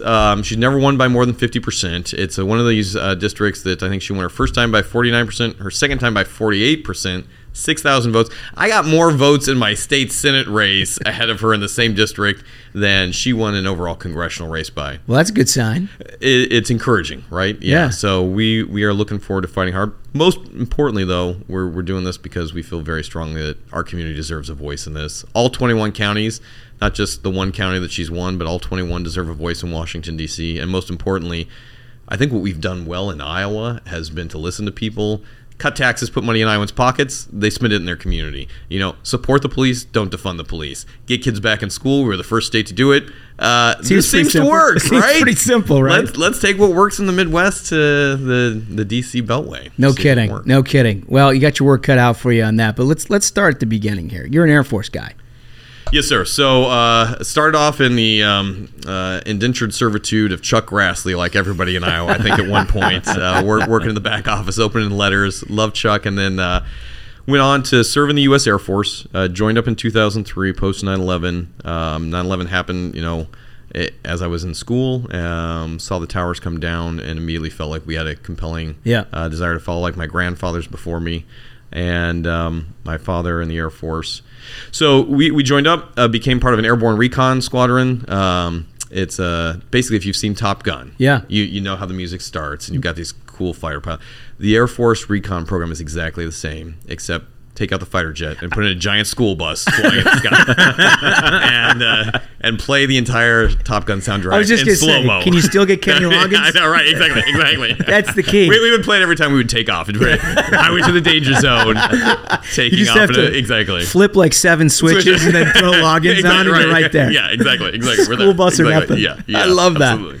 So, you were in Afghanistan and Iraq, right? Yeah, we did multiple tours in both. And as a young lieutenant getting to fly, huge opportunity. But we were on the back with a group of enlisted guys, and these guys had what we call cans on their head, headphones, and they're interpreting real-time Pashto, Farsi, Tijak, and they're trying to put it all together. And our job was to be able to geolocate who the command and control nodes were. The guys talking on the radios on what we call a push-to-talk, trying to identify who's vectoring fire in. It was one of our first missions out. We were supporting a special operations team. They came under immense fire in the Punjab Valley. About 2,000 Talibans came out of the hill. firing down on these guys, and we were the only aircraft in the area. And God bless these young men and women Americans in the back of this aircraft at 20,000 feet, trying to identify who were the strike nodes, who were the guys calling in the firing commands on the Afghan side. And it pains me to say, but as an Air Force guy, we had to call in the Navy for strikes, and so we had some F-18s show up. But we stayed on mission for, going on 20 hours, 3 air refuelings, and we were the only thing providing basically a canopy of freedom for these guys trapped in the valley, and we were able to take them out. Experience. It was intense. It was very intense. And you hear the guys on the ground. We heard our Afghan interpreter screaming out, "Danger! Close fire!" We heard the JTAC, who's the guy who's helping vector things in. But there were also innocent Afghanis in the area too. So not everybody who's talking on a radio, it's their version of the party line. Everybody's on these things is a bad guy. So you got to figure out who's the kid with a bunch of goats herding, and then who's the mullah out there who's directing people to lay down fire on Americans. Jeez. The complexity of war, man. That is just unbelievable. Good news is every American made it home that night, and we were able to, get back into the area and help all those people the following week. So it was a great mission. I wish they were all that good. No kidding. Right? No kidding. How long were you in theater? So let's see here. Of my 4 years, I was officially stationed in the United Kingdom. So I started night class there, and I did 3 years basically back and forth between Afghanistan, Iraq. We would base out of Al Udeid Air Base in Qatar for the long hauls for the aircraft, and then continued my career on. Left active duty, switched over to the reserves, joined the intelligence community for a decade. Spent time, in China doing counterintelligence, worked the Russia desk. This is a guy we need in Congress. Yeah. Right? Boy, that's quite a resume right there. That's incredible. Well, so out of all of that, I got to imagine that shapes your perspective in a pretty serious way. And we ask everybody who comes in here who served in our armed forces and is now running for Congress, was the Afghan situation, was the pullout, the Biden absolute catastrophe, sort of instrumental in your decision to run? Pivotal, I would say. Yeah. So flash forward from that scene we just had in 2005 in Afghanistan to basically a year ago next month, the fall of Afghanistan, and leave behind the disaster of Bagram Air Base and the billions of dollars thrown over. There were Americans and there were our interpreters who were left behind. The flag came down, and they had no way to get to the airport. And so a colleague of mine, Jesse Jensen, who's actually running now out west, and a number of veterans got together and formed this group called Task Force Argo. That night, we were trying to get people through Abbey Gate, and sadly 13 Americans died. Men and women, Marines, Navy corpsmen. One of them from my district in Red Oak gave his life because no one in the administration came up with an evacuation plan that would work. And so we talked to some folks who were trapped there, and we shuttled them. This is after the U.S. had pulled out. We shuttled them north to Mazar Sharif, which was one of the last free airports left in Afghanistan.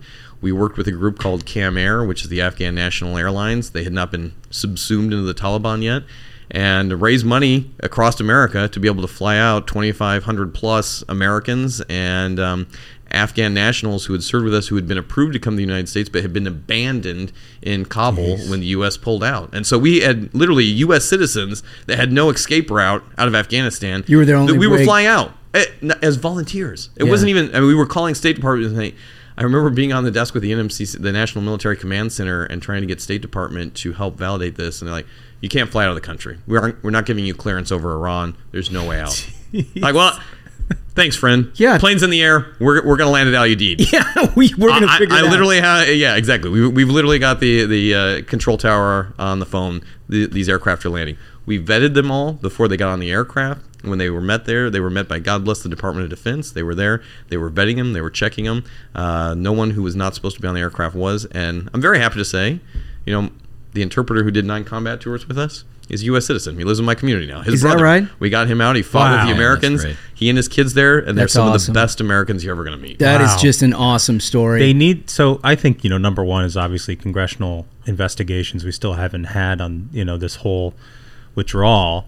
But then I think, the number one thing I'd want to see after that is a movie about this kind of thing. Right, who went back in to get interpreters out. You know, American you want to say to the citizens have. State Department that you're on the horn with, like, I wouldn't be here if you did your job, folks. Absolutely right. And individually, I will say this is a great reflection. There are some truly patriotic Americans in our U.S. government on our veteran side, but this is a dark chapter for America. Totally. Yeah. I mean, we had the opportunity to move forward with honor, and we chose dishonor. 100%. Couldn't be more well said. So this happens. Obviously, it shapes your perspective quite a bit. You decide it's your time to run for Congress. Yes, sir. I assume you consult with your family and your kids and everybody else about what that means, right? Yeah, no. So, like, my wife and I, we knew each other in high school. We met on the gridiron out there on a Friday night. Is that right? That's right. Yeah, exactly. You were playing football? I was in the marching band. So, all I'm saying is we were on the football field on Friday night on the gridiron. I set you up on that, Zach. Yeah, so I was in the marching band. She was far more attractive than me, and so I decided, I'm gonna ask this lady out. Nice, blonde, beautiful woman. It just took me 16 years to get up the courage. And by then, you finally shot your shot. I said, hey, let's do this. Let's hang out. And she said, yeah, she was a single mom, so she had 2 great little kids, and I was still stationed in D.C. working in the intelligence community. Brought her out to live in D.C. and immediately was like, yeah, this is a horrible idea. This is absolutely not where you want to raise 2 kids. We're going back. We're going back to our hometown. So we moved back to our hometown, and we've been there ever since. We love it. Oh, it's awesome. Yeah. So, I mean, look, you always had a little bit of a taste for politics, as evidenced by being Grassley's mailroom, right? Yeah, exactly. Did you ever think you'd run for something, or is this like something that you just felt compelled to do? Yeah, I think it was much more compelled to do. I was always like very impressed with guys like Chuck Grassley, but you see the stamina that it takes to be out there and be on a staff, and I was much more of the military mindset. I want to go out there and accomplish things. I want to drive a mission. I want to see an objective. Politics seemed like the opposite of all that. But it did foster us. We ran our first race against the guy that owned, the country club in town. It was a Democrat in a Democratic district. And it was like, hey, Zach, you're kind of a dumbass. What is going on? Why are you running? Did they nix you from the country club list? Yeah, I know. That was the hard part. It was like, hey, you're a Republican and you were not allowed in the country club. It's a tough walk in life. Luckily, I had all my detasseling scars, so I was like, I wasn't getting it anyway. That's great. Yeah, but we ended up running. We talked to independents. We talked to Republicans. We talked to my mother, who's the Democrat, and my teachers who knew us, and we ended up winning that race by 14 percentage points. Yeah, and we kind of continued that trend. But we also never gave up on like who we were, where our principles were. We didn't compromise on the things that were important to us. I remember being a freshman on the Ways and Means Committee, and they wanted us to raise the fuel tax, and I'd just gotten in there, and they spent a lot of money on us, getting us in there being a Democrat, and I was like, thank you, Mr. Speaker. Luckily, the House Speaker was an Air Force guy at the time, so he gave me some grace on this. He was like, I'm not voting for that. Like, Zach, you're going to vote for it. That's how this works. And I was like, yeah, it's not my district. That's not how I vote. He's like, that's good. Okay, well, hey, thanks for your time. You're off the Ways and Means Committee. Is that right? You got booted immediately. Wow. So within the first month, I was booted off Ways and Means. They passed the tax hike. In retrospect, probably a bad move. Yeah. But and then the speaker came to me and was like, "You were always honest with me. You were always transparent. I can't be mad at you. That's all you can You're ask back on the for." committee," and he put me back on after that. So it's a salute really to him.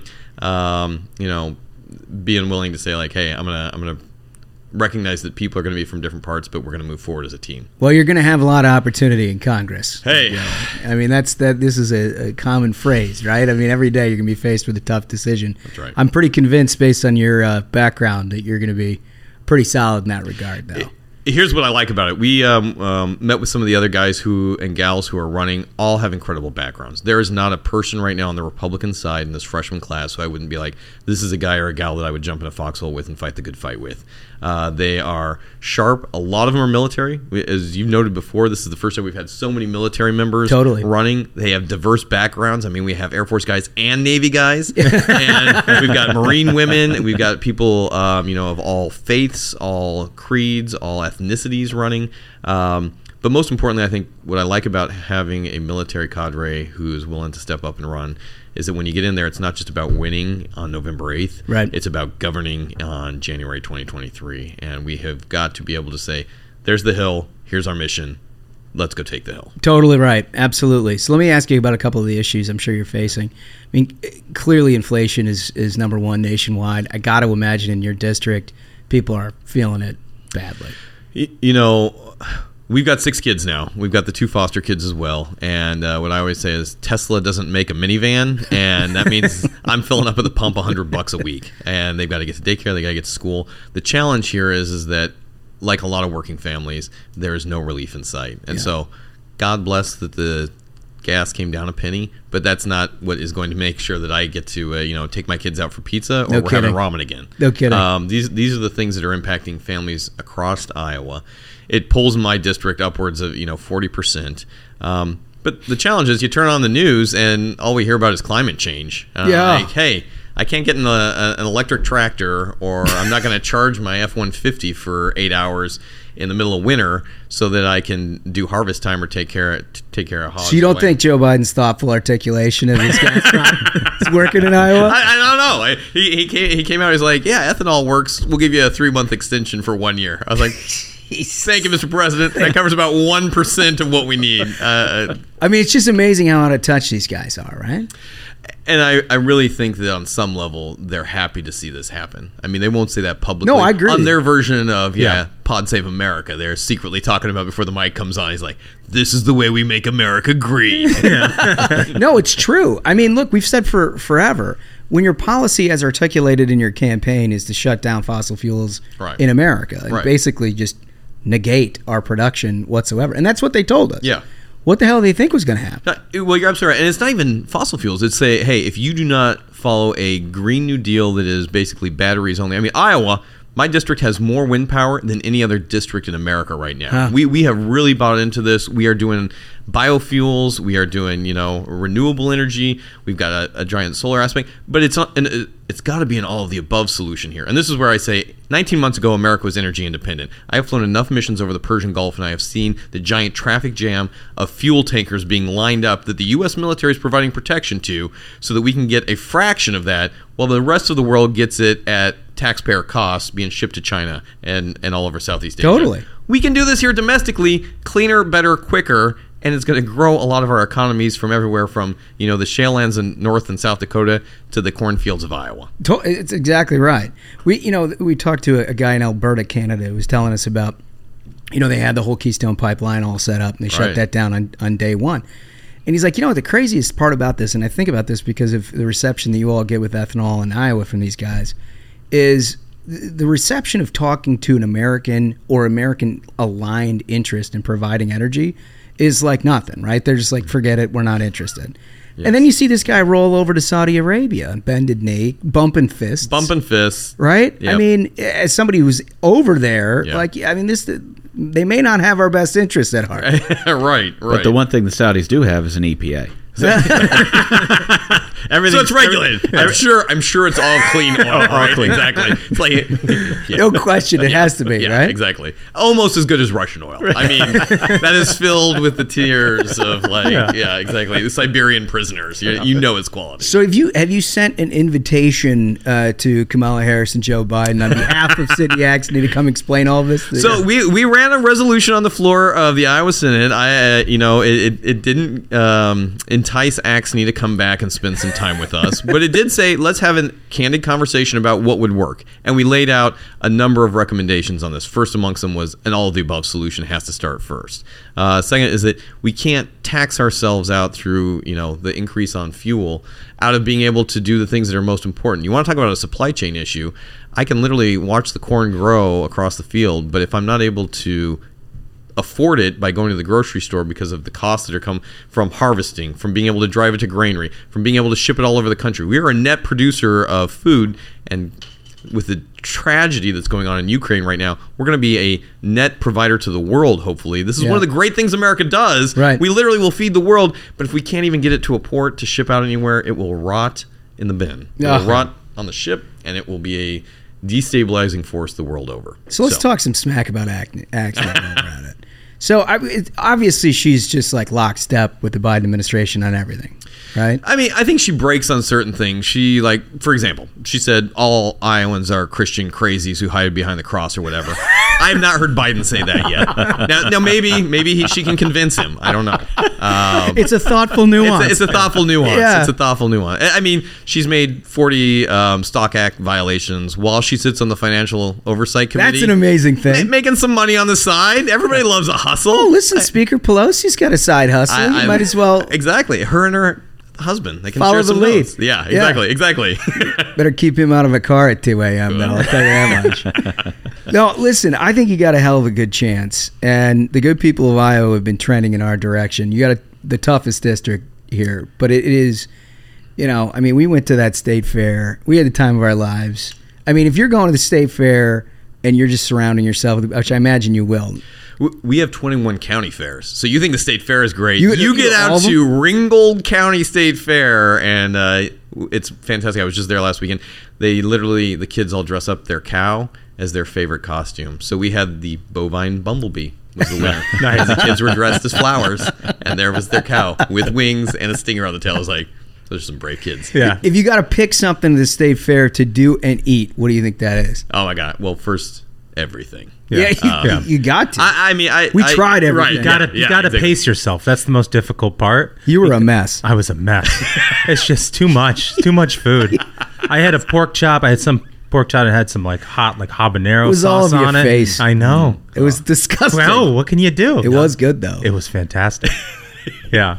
But that butter cow is something else too. But yeah, I mean, what can you not make out of butter? That's actually should be the question. I've talked to my concrete guys. So, Hey. so Governor Reynolds actually brought us butter-infused fried pork sandwiches. Oh yeah, it's just the best thing I've ever had. Yeah, she's amazing. She's amazing, right? Exactly.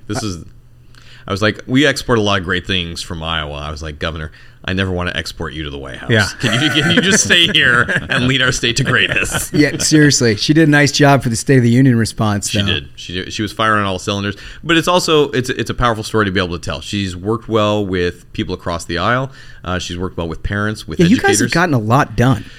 Largest tax cut in Iowa's history. 3 times in the last 6 years. We have never gone over budget. We got kids back into school. We took the mask mandate off and made it optional. We've supported law enforcement. We had the strongest Back the Blue bill go forward on this. We've supported everything when I was chair of judiciary, fighting human trafficking. We were the first ones to set up and we're not a border state, but we set up a national ops center with state troopers in Iowa to be able to facilitate that. We're doing the Newt Gingrich model. Do the 70% of things that all Americans agree on and do it well. Yeah, that's a great model to have. Yeah. So if you're going to pick a committee, I assume it's Armed Services, right? Is that number one? I want to be able to serve my district, so Ag too? I think ag is a big area for us. It's probably one of the most important things we can do. But also, people forget Iowa. It's the insurance capital of America. Yeah. And so I suppose. You don't even think about it. But everything from crop insurance to corporate insurance, home insurance. Des Moines is a great place for it, and short of derechos, it's fairly earthquake proof. So. There is some weather. There's 9 months of winter. That from Minnesota, that can have a dampening effect. It definitely has a dampening effect. Listen, we love it. I got 3 questions for you. Yes, sir. First, I want to commit. Next time we go out to Iowa, you got to be with us because that's going to be a blast. Done. First question. Yes, sir. Your last meal on Earth. What would it be? Well, we have highlighted it, but I would eat my way through the state fair. Yeah. I mean, I can extend myself for 10 days of life just by the amount of food I have to consume. And 2, the executioner gets off free because by the end of it, I will be dead. So it's really a 2-for-1 there. I'm going to go with everything at the state fair. That's as good an answer as we've had. That's solid. Yeah. All right, so let's do this. Usually this question is if you never got into public service, what would you do with your life? Let's take the last 20 years and just go sky blue. If you hadn't had service in the military, you hadn't sort of been in government at all, no politics, blue sky, you can do anything in the world that you want to do, what would it be? I would have asked my wife out a lot sooner. That would be the first goal. And you'd just be a stay-at-home dad. Just be a stay-at-home dad. I love our kids. We got 6 great kids. I love what service has gotten to do. So it still would have been something with service, and the military afforded me a lot of hardships, but it also let me see the entire world. Yeah. And I learned a lot from that. It was probably the best way to help focus my perspective. So something that allows me the opportunity to be with my family, see the world. I do whatever it is. Teach for America. Go build trenches in Africa. Come back home and anything but detasseling. I think that would. I'm glad I made a break there. I really made an impact. I only had to do it a couple of times with my, but yeah, exactly. I was like, yeah, all right. He knows what he doesn't want to do. That's for sure. All right. So last question. We have a thrill of victory, agony of defeat question. Our view is that everybody's motivated by the one of two of those poles, right? Yeah. And the thrill of victory people are the consummate optimists charging up the hill, trying to get to the next thing. The agony of defeat person is like every victory that they've ever had, they enjoy for like 1 second. Yeah. But every defeat that they've ever had, they wear it like a backpack, vowing never to repeat it, right? And that's what motivates them. So given those two poles, Zach Nunn, where do you find yourself? It's a great question. So I'm always going to be the victory guy, right? I think it only pays to be an eternal optimist. You fight like hell to make it that way, and when it doesn't work out, then you try and find the next one. Now, this is saying it as a guy who has not been elected to Congress. And so you could become I turn it around on you guys, seriously. Now that you've seen this from the DC perspective, I mean, what is it that motivates you? How do you guys see this? Well, I'm an agony of defeat guy. All around. I am. You've got to have that. Every accomplishment I've ever had, it's like not good enough. This is fine. Yeah. And then every setback, it doesn't even matter how small. It can't be like a big deep. It can be like even a small one. It's just like a slight that I carry around forever, and that's kind of what motivates me. I don't know, Duncan. You're definitely an agony of defeat guy. I'm definitely an agony of defeat guy, but you can turn it into a positive. You know, right? I mean, it makes you work harder every day because you have something nagging in the back of your head. That it's a chip on the shoulder. Maybe it's sort of a Midwest thing. It's like maybe people are expecting you to fail. Yeah. And you just can't let that be true. Yeah. Yeah. Yeah, that's true. And you'll have some of that when you get out here. Ashbrook, you're an agony guy. There's never been a definition of an agony guy more than this guy. 100% agony of defeat. And there's no bright side on that either. It's just agony. I just want more agony. I need it. He's the kind of guy that makes something up bad just to motivate it. Exactly. This will get me out of bed in the morning. Hammer, boom, on the hand. Yeah. So fair. Listen, this is one of the most important races that we have in America. And I'm not saying that because you're sitting here. It just is. If we're going to get to where we need to go, not in terms of majority, but also in terms of doing something with it, we got to win this race. So I'm going to give the punchline here, right? I mean, every 4 years, people are looking at Iowa. We're praised by that. I like to think a lot of these guys who've been showing up for us and supporting us are here because of me. It's probably not. It's the state fair, and maybe they want to be president. Charming as they are. Charming as they are. Exactly, and we're glad to have them. More importantly, if we're going to win back a majority in Congress this January, we have to win seats like this. You have to be able to knock off a number of incumbents to be able to have a majority that is not just a majority, but is a functional, governable form of government. You know, Section 1 of the Constitution places the responsibility on Congress to be the lead, the President, the Supreme Court in a supporting role, but the House specifically. If we want a House that is a majority, it means being able to turn seats like this that are in the realm of the possible. Polling came out and, it shows us at 43-43. We're excited about that. So I've seen. So this is the absolute latest. Right. Post Roe. Post. The this Dobbs is hot decision. Breaking news that we've got here, and Iowa CD3, it's 43-43, and the most amazing part of that is you still got some work to do on your name ID. Yeah, I mean we're a state senator. Like every state senator, you think everybody knows you. I knock on my neighbor's door. They're like, "Hey, thanks for bringing over the paper. Who are you?" I'm your neighbor. I happen to be your state senator. I've knocked on your door 6 other times. Yeah. Exactly. But it's a good problem to have at this stage in the game. You know, you got a lot of room to grow. And I think that's the right thing here. She's got a ceiling where she's never going to be more popular than where she is right now. Right. We have 19 points and we haven't even been on air. She's been on air for 6 weeks here. You know, it's a privilege to win your 3-way primary by 70% and then immediately have Cook, Sabato, and 538 all say it's now a lean Republican district, but it's 538, so I immediately discredit it. It's probably wrong. All of it. Probably all wrong. Anyway, exactly. Right. But then it's another thing to say, hey, when we start talking with folks who are already in our district, it's motivating to them to know that we're running. I think the best thing we got out of that poll was some guy who didn't even notice. He's like, I've heard Zach Nunn speak, and I'm a Democrat, but he's like the old school Reagan Republican. He'll talk to everybody, he'll listen to everybody, and he doesn't try and bullshit you. Dude, that's about as high praise as you can get. I'll take that as my epitaph. In your district, if a Democrat's saying that is a hell of a high I'm praise. privileged by that. Right. That's awesome. So before you go, what's the booze that you brought us here? Hey, this is and I know this is a bourbon broadcast. Well, no, we're kind of in all of the above. A little vodka sampler here from an Iowa distillery called Revelton. This is in my district. It's just south of us. So when you are from the State Fair, it's about an hour south. We got my favorite here is the honey flavored whiskey that comes with it. So whiskey vodka sampler. Are you going to onesie that thing? I'm going to down it. Hey, I got to take a flight later, so we are just going to can't take it in the carry-on. Yeah, you may want to give us that on loan so you can take it back with absolutely. you. We'll leave it for here. But this is a great story of a distillery in the district that had been a winery. It was going to shut down. It was going to close down the area, and a couple of Iowans decided that they were going to learn how to become distillers. They could have gone anywhere. And they came to Iowa, opened this thing up, saved not only the winery, but it ended up just growing, and it's now become a real targeted place throughout the state. Has brought a lot of great press to the community. Most importantly, they're just really good people. Yeah. They're your heart and soul Iowans, and they hire a lot of people who had been put out of work when the factories closed. So there are a number of folks who would have had no other opportunity in that community but to leave, and now they get to stay there and distill whiskey. That's easy to go. Not a bad second line. Right. That should be my choice. If I could do anything, I would distill whiskey. There you go. Well, that sounds like an easy one to go to bat for. We will drink it all and order more. Good call. And it's worth noting that you brought a glass for us to drink it with that is Abraham Lincoln riding on a T-Rex with a M16 and a knife in his hand.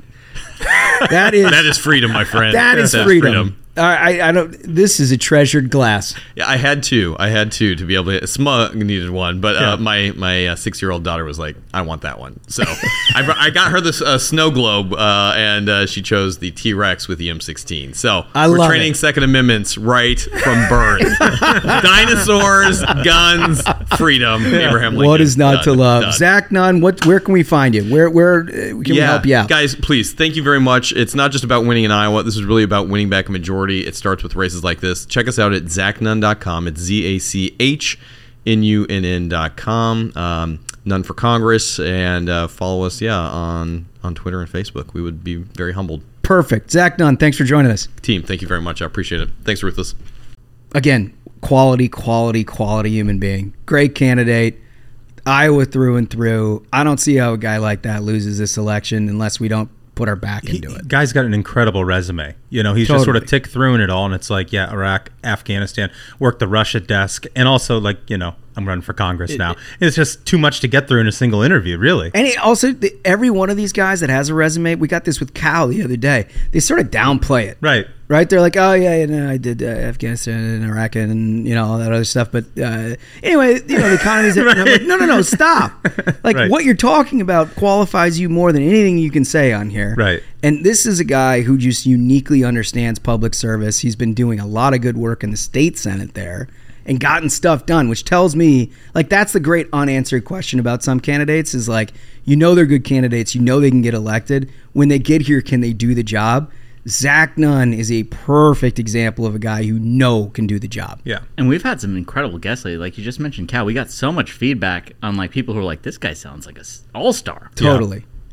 So anyway, we're going to do everything we can to help these guys. Listen, I think we did it. I have to say so myself. Absolute banger of an episode, gentlemen. Thank you so much to our listeners, especially to the many minions who helped out on Foldy's campaign. Thank you to Foldy for running. Being the man in the arena is a tough job. He took it on at 25. So, until next time, minions, keep the faith, hold the line, and own the libs. We'll see you on Tuesday. Stay ruthless.